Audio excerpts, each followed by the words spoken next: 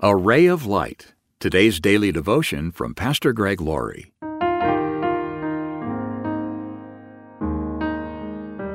Our scripture reading today is from Nehemiah chapter 9, verse 17. But you are a God of forgiveness, gracious and merciful, slow to become angry, and rich in unfailing love. Even in the mess Samson had made of his life, even though the Philistines had captured him and blinded him, there was a little ray of light. The Bible says, but before long, his hair began to grow back. What is this verse saying? It's telling us there's hope, even if we've failed. As Samson's hair began to grow, his strength returned. However, Samson's strength was not in his long hair. Rather, it was in his commitment to God. His hair symbolized a vow he had taken as a Nazirite, and his hair was returning. One night, when the Philistines were having a drunken feast to their false god, someone came up with the idea of dragging out the sightless Samson to make fun of him.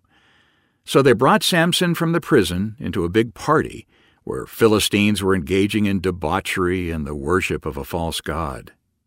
Meanwhile, Samson said to the young servant who was leading him, "Place my hands against the pillars that hold up the temple. I want to rest against them." So the servant did as Samson had asked.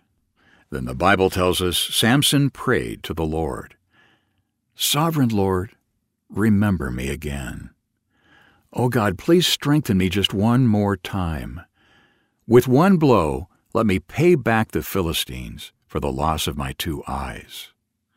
Then Samson put his hands on the 2 center pillars that held up the temple. Pushing against them with both hands, he prayed, "Let me die with the Philistines." Samson pushed with all his might, and the temple where they were came crashing down. As it turned out, Samson killed more Philistines that day than he had during his entire life of fighting them on the battlefield. In contrast to the life of Samson, the Bible tells the story of another young man who experienced sexual temptation. His name was Joseph. The Bible says he was good-looking and well-built, and his employer's wife constantly tried to seduce him. She also was about as subtle as Delilah. In fact, she said, "Come and sleep with me." But Joseph resisted her, saying, "My master trusts me with everything in his entire household. No one here has more authority than I do. He has held back nothing from me, except you, because you are his wife.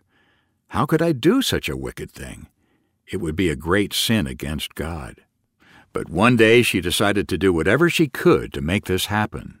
She sent her servants outside, grabbed Joseph, and pulled him down on the bed.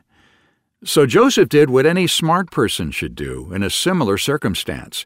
He ran, and he ran fast. That's what we need to do when we're faced with temptation. But even when we mess up, even when we've failed, God gives second chances. Do you need a second chance? Do you want to get up and try again?